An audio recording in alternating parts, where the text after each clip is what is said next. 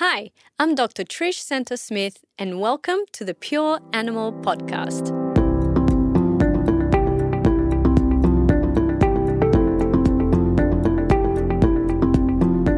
On today's episode, we're talking to Dr. Donna McSweeney about the benefits of PA for pets. Donna McSweeney graduated from the University of Queensland in 2001 with a Bachelor of Veterinary Science. Since 2003, Donna has been working solo as a mixed animal practitioner with a special interest in acupuncture, Chinese and Western herbal medicine, homeopathy, nutrition and mind-body connection. Hi Donna, it's so wonderful to have you with us today. You're welcome. Yeah, good to be here. And hello to you too. So Donna, before we get onto today's topic, I was just wondering if you could tell us a little bit about yourself and how you became interested in becoming a vet and using a holistic approach with your patients. Okay, so I basically run a mixed practice in southeast Queensland. I was a bit of a late starter in vet. But as far as how I got interested in vet, I think I was born a vet because even in primary school, kids used to bring animals to school. Anything injured, anything lost, they would bring it to school and give it to me. And I'd take it home and basically look after it out the back without my parents knowing. So, yeah, I think the relationship with animals was always there. I had a little bit of a diversion. I grew up in an area where girls essentially left school at 15 and got a job. So I was made to leave school at 15, went back to do my senior in my 20s and then basically studied human health and moved over into vet because I did my senior through TAFE, I couldn't get straight into vet science because it's not allowed. So, yeah, and the holistic approach, I guess I got a background in horticulture because one of the many jobs I had prior to vet was parks and gardens. I used to mow lawns for a living. But, yeah, studying horticulture, always had an interest in herbs, used to practice taekwondo and actually got severely injured, tore the ligaments in my ankle, and my instructor, who was a GP, was also an acupuncturist, and he acupunctured me, and I actually fought the Queensland Championships a week after I tore my ligaments with nothing else but acupuncture. So I was very convinced acupuncture and herbs were an absolute must in any medical practice. I was then introduced to homeopathy when I was studying. I actually had a vet treat my dog who got cancer, and it pretty much went from there. So now I'm qualified in acupuncture. I've studied homeopathy, herbs, nutrition. I recently, about 4 years ago now, completed an EMET course. So, yeah, whatever works, I guess I'll use whatever works. And I'm always interested in trying things, and because I get a lot of clients who come to me for an alternative approach, I get to try a lot of things that you wouldn't ordinarily in practice because they decline surgical options or they decline traditional medical options. So it is kind of fun working out new and novel ways to treat things. Yeah, absolutely. And you mentioned you have your own business.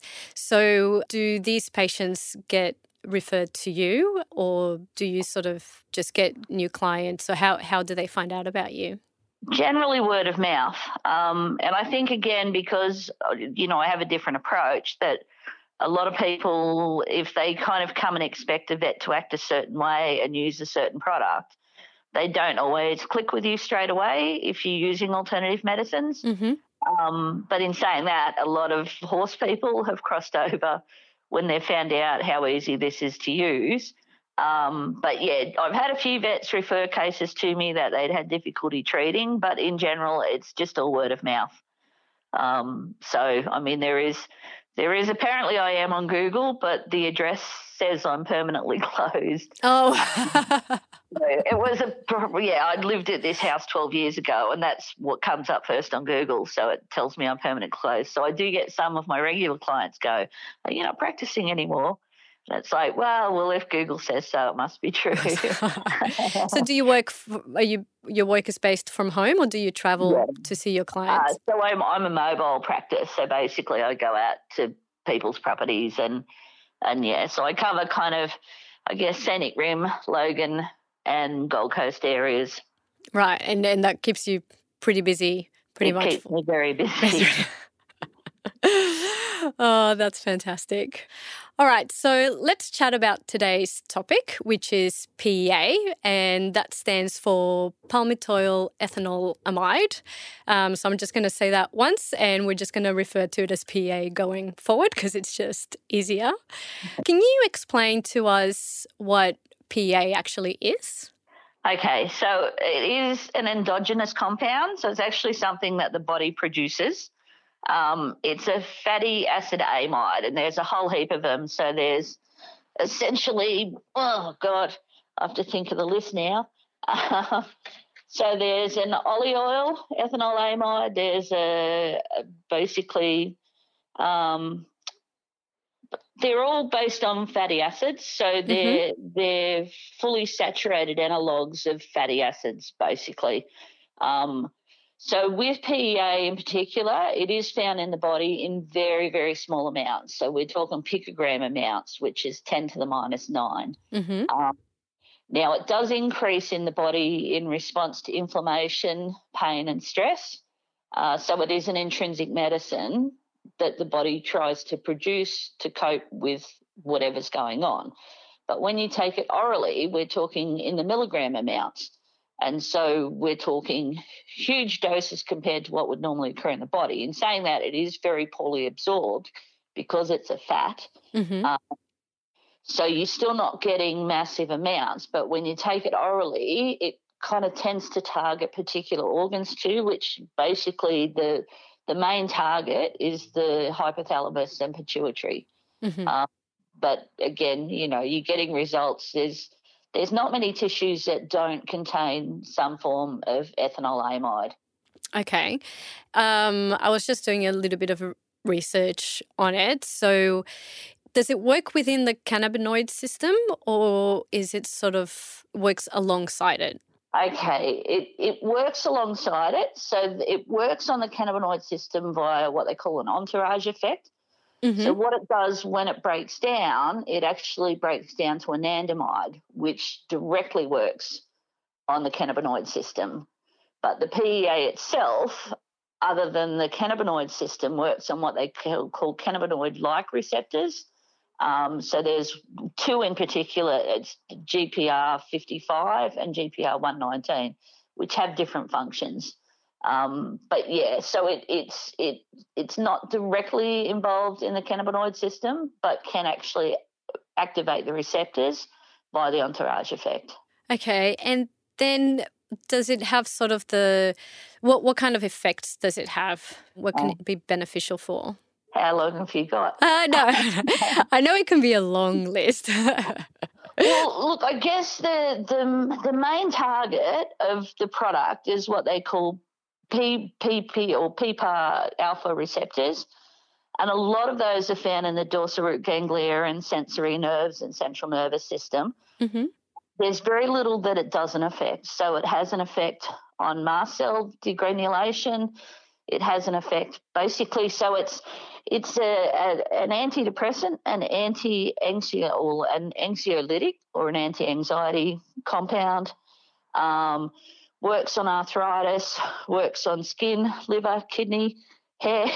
As I said, there's very little that it doesn't affect. And as I said, with the mechanisms of action, because there's so many different mechanisms of action, you get both compound effects with the organs that you're trying to treat, but you're also getting all these other effects as well. So it reduces pain by what they call vanilloid receptors, which are kind of heat nociceptors or pain sensor receptors.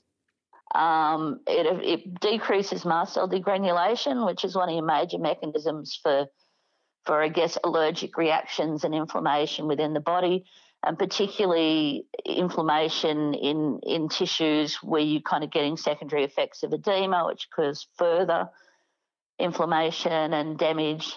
Particularly in spinal cord damage there. So there's a lot of really interesting studies. I think there's like over 2,000 papers have been written on PEA. Wow. And is that in animals or humans? Humans, there are a few in animals, not as much. I guess they are really on animals because they're studies originally that were done on rats and mice and guinea pigs and so they're talking very large numbers of animals per group or per study. Because I guess if you're using anecdotal evidence in people, you're using kind of case studies, and to try and get the numbers to prove what you're trying to prove is quite hard. In saying that, they did do a study on nearly 2,000 people looking at pain receptors in that and looking at potential side effects, looking at a lot of other things. But, yeah, I think most of the original studies were done on animals, although they're not classed as animal studies because they're done on rats and mice. Right. So millions and millions of little rodents have given their lives in the name of science. Yeah. But, yeah, so what happened originally, I was introduced to PEA as a novel pain relief by another vet. And when I kind of looked at it, I looked at the mechanisms of action and thought, well, what else would this be useful for if it affects mast cells and vanilloid receptors and cannabinoid light receptors? So what else can I actually use this for? And so I came up with all these theories, and then when I looked into the research, there's actually research to back all that up. So all the research has already been done, which was great. There's continuing research now, particularly now case studies within animals, so atopic dermatitis and pain, uveitis, so eye problems, and syringomyelia in Cavalier King Charles. But, yeah, it's, as I said, the research has been around for a really, really, really long time, so I'm just not sure. Obviously, it has become quite a popular product lately. Yes. We've known about this product and its effects for over 20 years in very detailed information. But, Right. yeah, I love it. It seems to have taken a long time. Well, they discovered it in the 1950s. Well, they didn't discover it. I think they isolated it in 1957. So it has been around for a really long time. And it was used a lot in the 1970s in Europe as a adjunct to flu treatment. Okay. So it works fantastically on lung inflammation.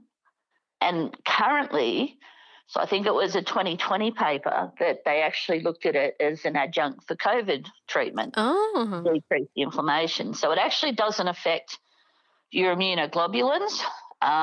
So it's not having a direct immune effect that way, but it's decreasing the cell-mediated immunity. Also, as I said, it's actually decreasing lung inflammation. So I haven't got the study in front of me, the one on COVID, but just Google it and, it'll come that's up. so interesting. So obviously there's a lot of benefits of PEA, but in your practice when you're working, what are the most common conditions that you would reach for PEA? I guess all pain and arthritis, any neurological condition, basically heart disease, lung issues. So there's actually studies with asthma, and it works again in a lot of ways because it has an effect on smooth muscle tissue, decreases your cytokines. So any type of asthma. Currently, actually, I just saw a Clydesdale this week with Shivers, and Shivers is a progressive neuromuscular condition that a lot of large breed horses, so Shire horses and warm bloods get. And there is no treatment. And so I basically have just started this horse on PEA to see how she goes because it was quite severe. It was the first time I've seen her, but it was pretty obvious that there were some serious lesions, that the disease had been advanced. So there's very little that I don't use it for. With irritable bowel, again, there's a great deal of studies in irritable bowel, and if you look at the mechanisms, again, with smooth muscle and cytokines and everything else that's going on. Now, in saying that, the only side effect that really has ever been recorded with PEA is transient diarrhea. Okay. And sometimes with the bowel issues, you need to be fairly careful because I guess if the dog gets diarrhea on occasion and you give it the PEA and it gets diarrhea, the owners freak out a little bit. So even though it is beneficial, and I have used it in some IBD conditions, I think you've just got to be wary. That, and I guess the other thing is that one of the mechanisms, again, can be to decrease hydrochloric acid production, which would make it great for gastric ulcers. Mm-hmm. But if the animal does have things like pancreatic insufficiency or other digestive issues, I think you need to be just a little bit careful there as well. But other than that, there's not much that I wouldn't use it for. So I guess eye conditions, it's shown, I think there was a study in Norway in the early 2000s on uveitis, glaucoma, whether it's as effective as CBD on glaucoma, I guess I'm not an expert there, but it is cheap and it's legal, so it's a lot easier to prescribe than CBD. So until CBD becomes something that we can readily prescribe, I guess it's much easier to just use a PEA. So there's very little that I wouldn't use it for. Right. And do you use it a lot in for skin conditions? Yeah, well, funny enough, I don't see that many skin conditions at the moment, but I do, and I have previously used it in skin. Because I use a lot of other therapies as well, so I do Chinese herbs and homeopathics, and so often we'll kind of get on top of it, but P is always an adjunct, and you can actually make it up into a cream or buy it from a compounding chemist as a cream. And I've had a lot of my clients have used the creams and had results where they've never had results with anything else. I think using creams on animals is a lot harder because they lick it off. But in saying that, they lick it off, it's actually really good for them. And with the cream, is it something that you sort of put all over the body or just like on the local area that might be affected? Well, just a local area that would be affected. So, yeah, I guess then that's why I don't use creams a lot in animals because it's not very practical. Yeah. So unless you come up with a gel, so gel tends to be not kind of soaked up by the hair, but the creams do get soaked up in the hair. So unless you've got a hairless area that's affected, but for individual lesions, you could use the cream. But I think, as I said, using creams in animals is just a bit difficult because of all the hair. Yeah, yeah.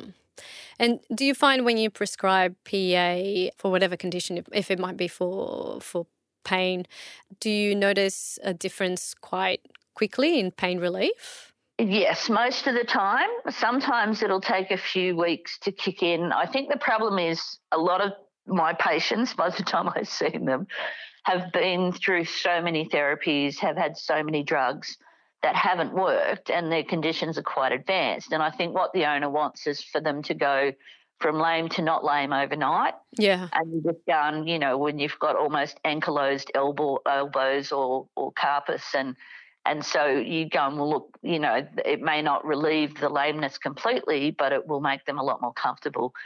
Generally, the first most noticeable thing is that the animal is brighter and happier. And I found that I actually took it myself. And I found within 24 hours my mental attitude had changed. Right. So this is a hard job. And so when you have a hard day,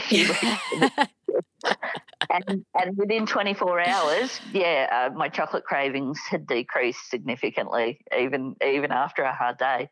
So generally the first noticeable change will be a lift in mood. Okay. But, so some animals, as I said, it can be almost instant that they're comfortable. Sometimes it will take a few weeks to kick in. Right. And with a lift in mood as well, I suppose that could be partially because they're feeling less pain. So even though they might still have signs of, lameness and discomfort, if there's the reduction in the pain, that will lift the mood as well. Yeah, so I guess number one, you've got that decrease in pain, but because it actually has an antidepressant and anxiolytic effect, you've got that aspect as well. So it actually decreases expression of a lot of neurotransmitters that are associated with depression. So you feel happy. So do you use that for behavioural conditions? Yeah, absolutely. Okay. So I guess, as I said, that it depends again on the behaviour, I mean, I've got a client at the moment whose dog won't stop barking, but the dog's 14 years old and it's been allowed to get away with it for that long. A little bit of PEA isn't going to help. Yeah. But as far as anxiety, yeah, incredible change for most animals as well. So, I mean, there'll always be animals that won't respond. And when you're talking anxiety and depression in animals, you've kind of got that owner's effect as well. So, yeah, the dog can be happy, but the owner's not, and so it's not going to take long before the owner's behaviour wears off on the dogs. Right. So it'd be nice to just give PEA to every client. To the owner and the pet. That's not the problem here. You take the medicine. And then for those patients that you get that already on some medication for their condition, so if they're on non-steroidals or something else for the skin, do you find that after using PEA you can reduce the need for any pharmaceuticals over time?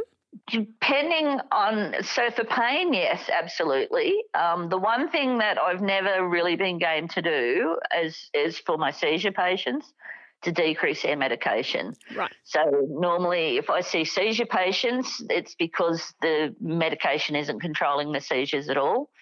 And so I'll kind of just use that as an adjunct. But I find once they're on things like Venomab, you just can't reduce the dose, no matter what you do. But as far as pain, yeah. I guess for a lot of my clients, again, the alternative medicine does attract a particular type. And so some of them actually have a fear of using conventional medicine.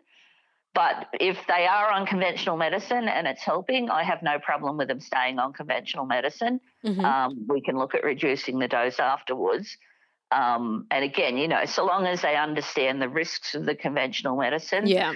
There are no drug interactions, so you can safely use non-steroidals and PEA together. You can safely use steroids and PEA together. There's literally no record of any drug interactions. So I've got a couple of very old horses that are on both the PEA and non-steroidals, and they're doing fine. And one particular horse, I spoke to the adjustment centre yesterday, and she has Cushing's as well. And so I was trying to convince the owner to use a PEA because there's a lot of indications for treatment for Cushing's. And it was a hard sell. But the horse is now shedding the coat. She's running around. The lady that runs the adjustment centre basically said she was running around and kicking her heels up in the air, so bucking and carrying on yesterday. So she's obviously doing really well. But, yeah, so some we can take them off if that's what the owners want to do, but if they want to continue that medication and use PEA as well, I'm happy for them to do that.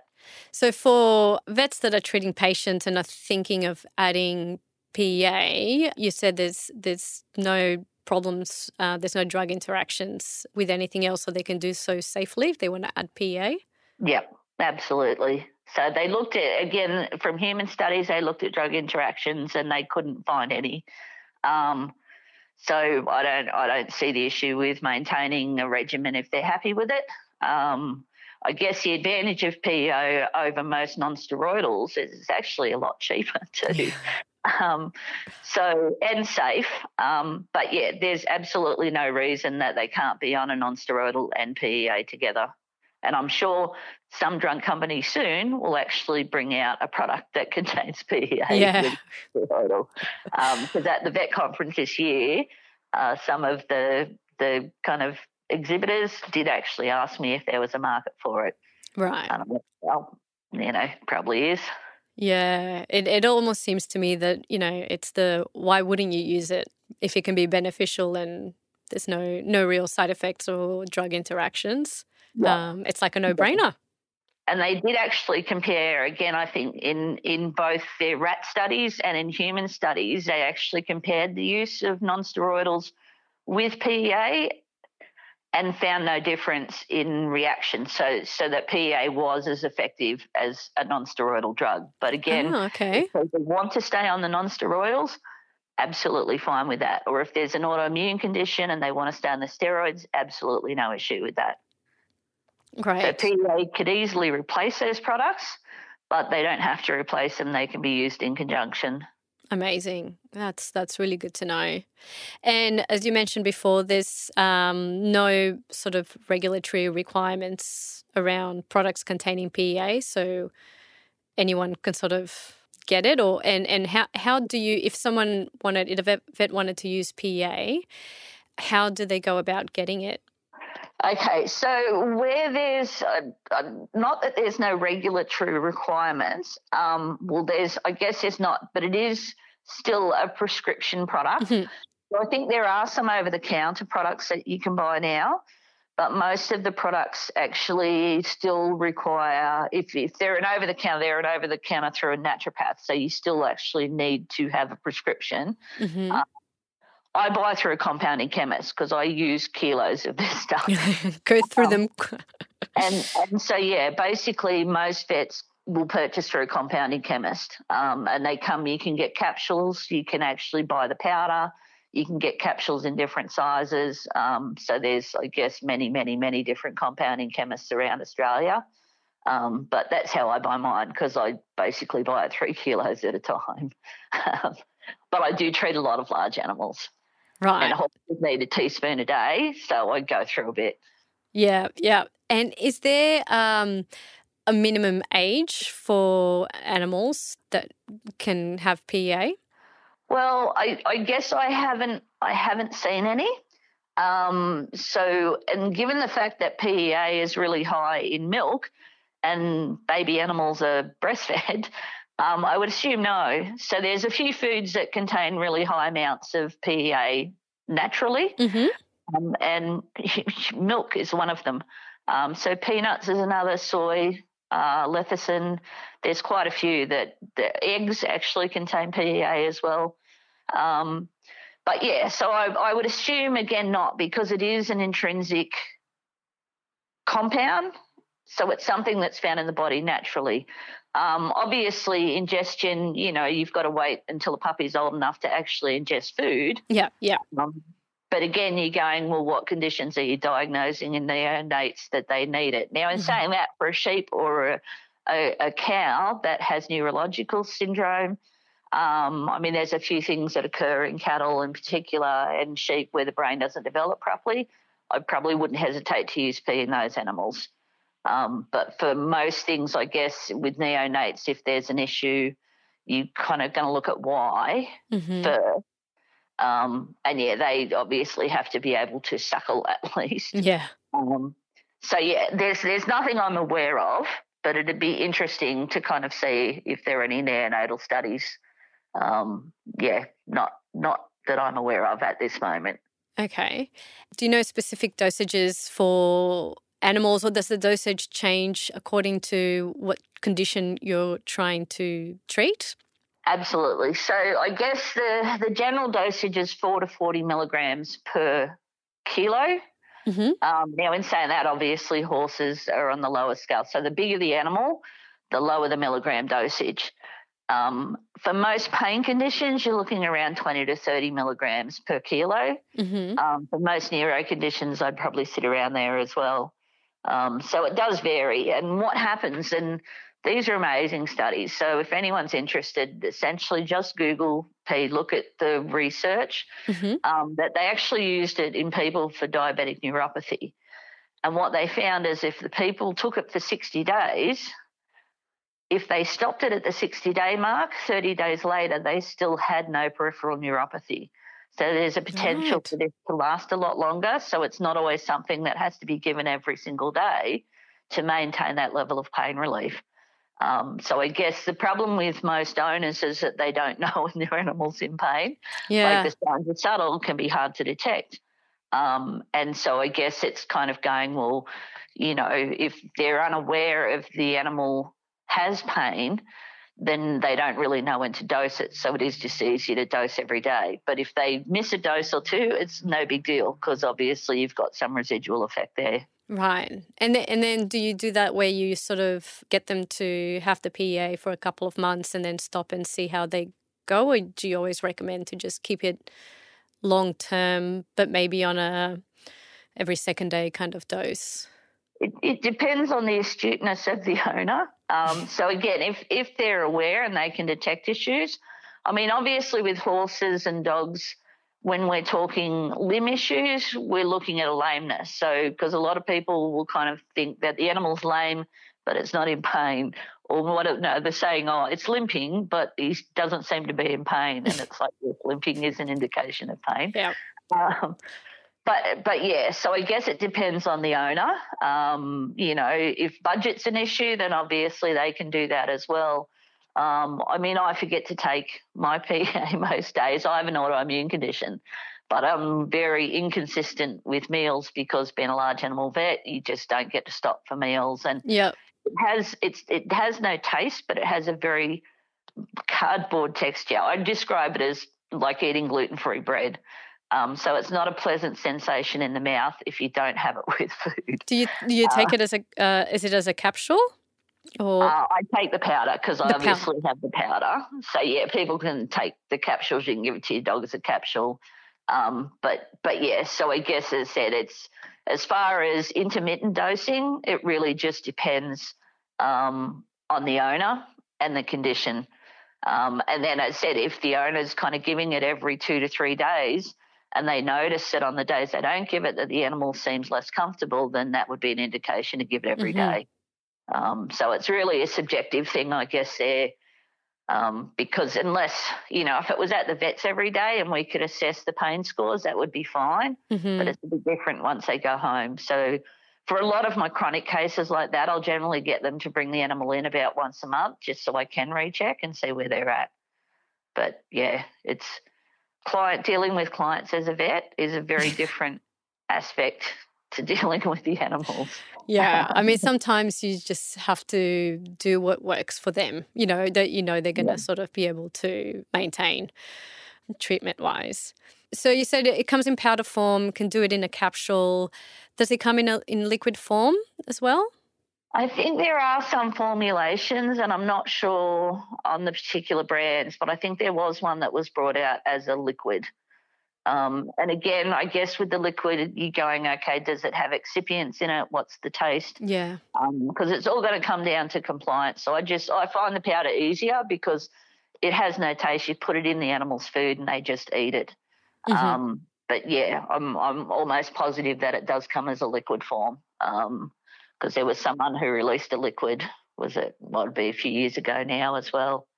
I don't keep up with the branded products because I just want some compounded chemists. So that's all right. It's just interesting to see that it comes in different forms. For different pets, different forms might work better as well.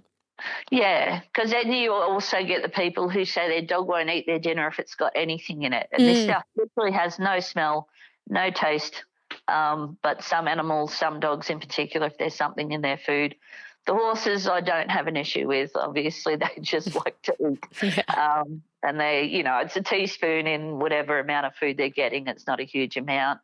But I've had some really good success with laminitis cases in the last week or so as well, where one lady had gotten me out. I think what happens, people get to the end of their tether and they'll say things like, I've tried everything. And I'm going, yeah, not everything.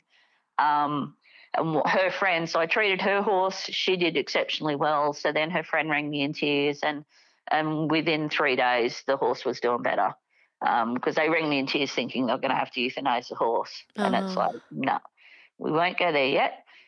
We'll just try this magic powder. Yes, magic powder. And now another thing I wanted to touch on is the different forms of PA can come in, because they can come in micronized and ultra micronized. And I was wondering if you could talk to us about the difference and why they come in those different forms. Okay, so the ultra micronized is better absorbed because, again, it's fat soluble. So essentially you need your bile acids to break down the fats to digest them. But again, it's very poorly digestible. So the ultra micronized, the particles are much smaller. And so they're easier to digest because obviously they've got to be coated in the bile acids to be digested. So I think a lot of the human studies originally looked at the difference between non-micronized, micronized and ultra-micronized, and they found huge differences in the efficacy of the ultra-micronized. So I'd suggest if anyone's going to use PEA, go with the ultramicronized. Right. Okay. I know you were talking about all the studies that have been done.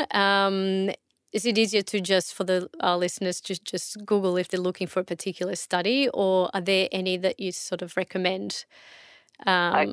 I have about 200 on my computer that I use to write a paper to talk about this stuff. There's some great studies out there. I guess, as I said, you just want it from a reputable source, because obviously there's a lot of things on Google that aren't necessarily true or science-based, or, it's not solid information. So what I'd probably do is look at PubMed, look at one of the recognised sites where you're going to get legitimate information. I guess it's funny because it's one of those things, when people say to me, like horse owners, I'll go out and they said, I did my research. And I said, no, you Googled it. Research happens in the lab. So it is a little bit of a pet peeve when people tell me they did their research, and it's like, no. But yeah, there's literally thousands of papers. So I think that you can kind of look at the papers that are there, unless you want to read everything. But yeah, look at something from a legitimate source. It's like everything, the same with COVID, the same with any veterinary information or medical information. Google's fun, isn't it? 3 worst words in the English language. Yeah. I Googled it. There's certainly a lot out there and a lot that's not correct. So it can be a bit dangerous. Well, thank you so much, Donna. It's just been so insightful to learn more about PEA. Is there anything that we haven't covered that you would like to share with us? Oh, look, there's so much on this product. Like, there's so much information there. So I guess, anyone who wants some real solid science, I do have a lot of references. I think for a lot of the vets, I have shared that on some veterinary sites, and obviously at the vet conference they had access to the papers as well.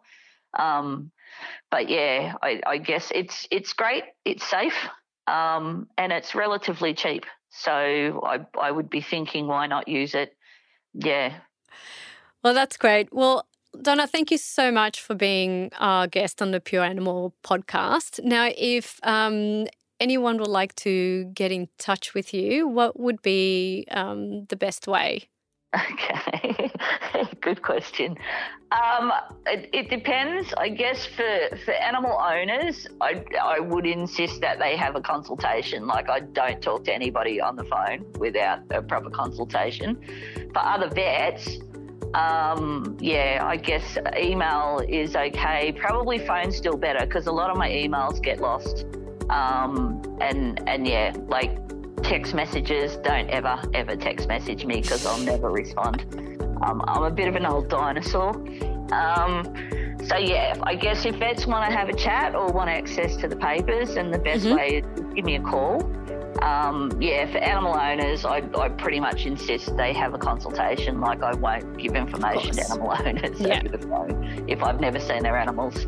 I'm happy to talk to my clients, my established clients, but there's not a lot of time left for vets at the end of the day. And so the worst thing, because I do answer my own phone, is to actually be caught on the phone all day long. Yeah, for sure.